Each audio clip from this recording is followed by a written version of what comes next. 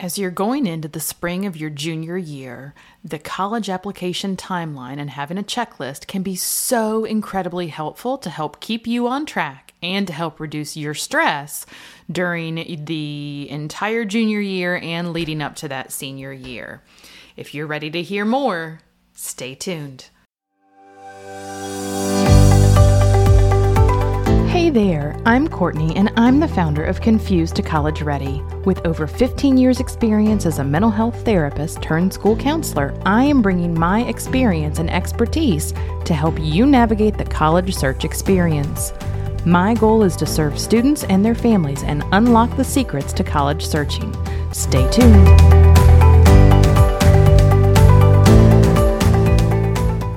All right, so let's talk about that college application timeline. One of my juniors came to me a couple years ago and asked what she could do to make senior year go more smoothly. She was really good friends with multiple students who were in their senior year. She had seen the stress that they had in working on things at the last minute, on not feeling like they could participate in their extracurricular activities, that they didn't get to go out with their friends, that they weren't enjoying their senior year.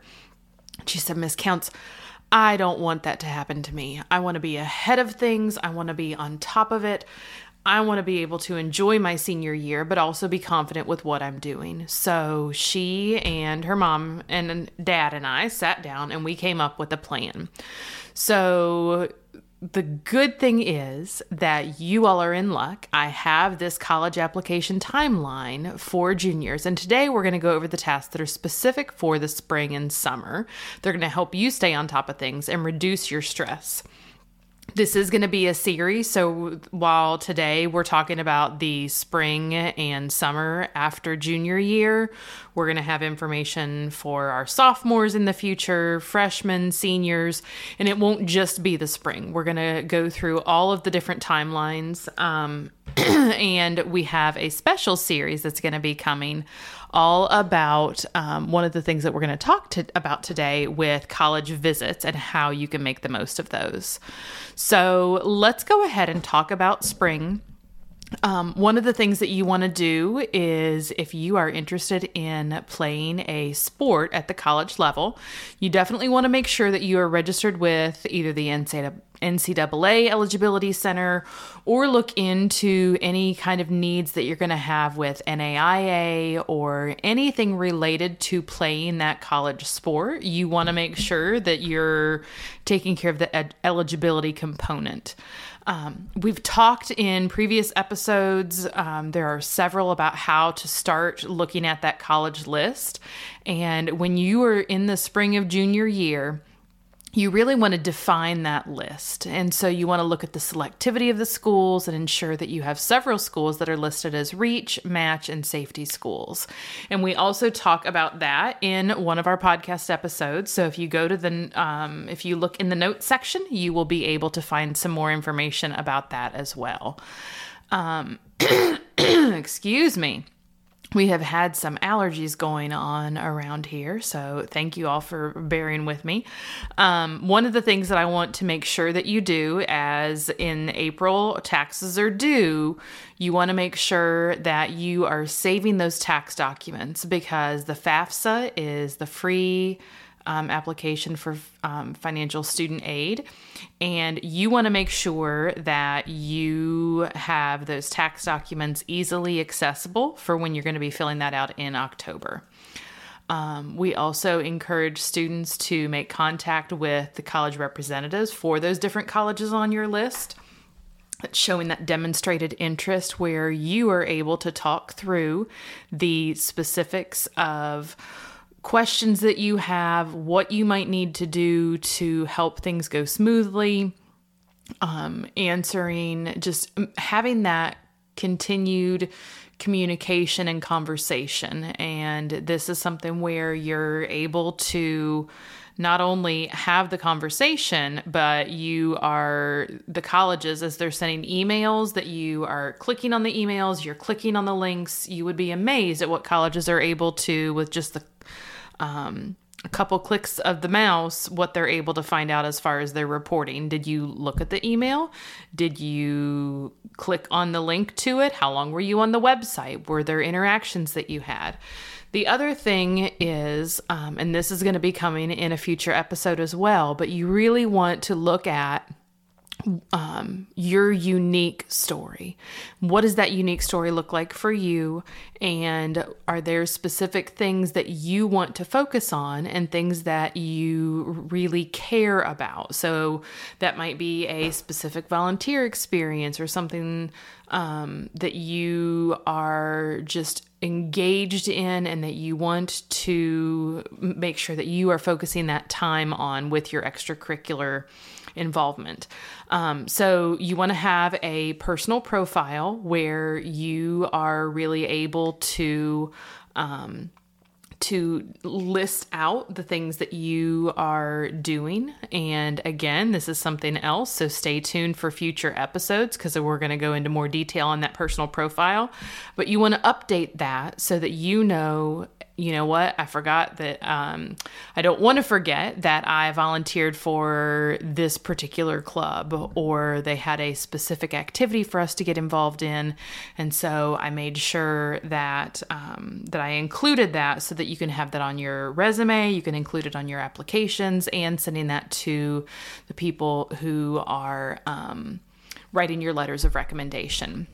So in the spring, you're going to have that college list. You're going to look at selectivity of schools, and you're going to have kind of a more broad list.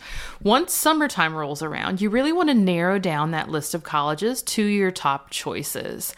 If you haven't already done so in the spring and the summer, this can be a really good time to maximize vacations, to maximize spring break, and to go visit some schools. So if you haven't gone to see a particular school, or there's a new one that maybe you're interested in, this is a fabulous, fabulous time. Again, you're showing that demonstrated interest for the colleges that need it, and you're going to be able to go in and you will have an opportunity to talk with the colleges to be able to see, is it a good fit? Is it something that you feel comfortable being on that campus? You're going to be there for at least 4 years for most people. You want to make sure it's something that you're going to be comfortable with and that you really can picture yourself there. One of the next things that you want to do over the summer is looking at if you want to apply early action, which means that you are getting all of your documents in early, or are you looking at applying early decision? Early decision is a binding commitment. So that is something where you have, as parents, need to sign saying, yes, we know this is binding.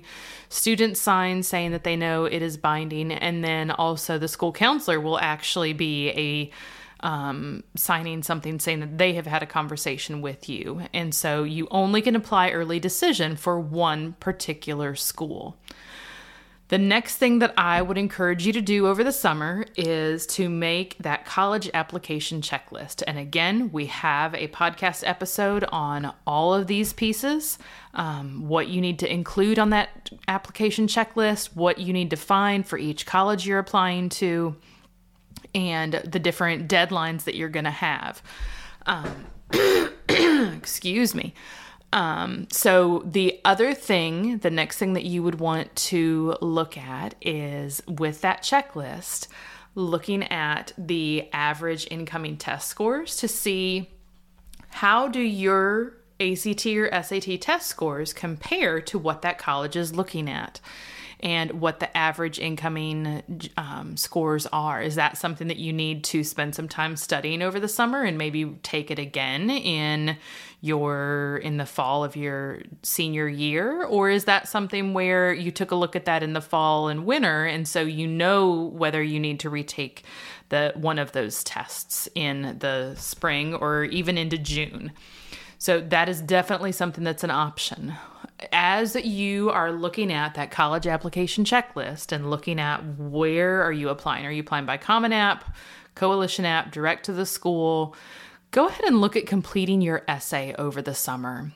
You might be working, you might be spending time with friends, doing some of that volunteer work or some other projects, But this is the perfect time when you don't have schoolwork hanging over your head to really dive in, work on those essays, and get them to a point where you feel like, you know what, I just am going to have to make a couple of tweaks depending on where I'm applying or what I'm doing. And you're able to, once applications open up, copy and paste those essays into into the application and go ahead and submit it so that when things get started, you're not feeling so overwhelmed with filling out the application and then starting the essays from scratch in addition to everything else that you have to do.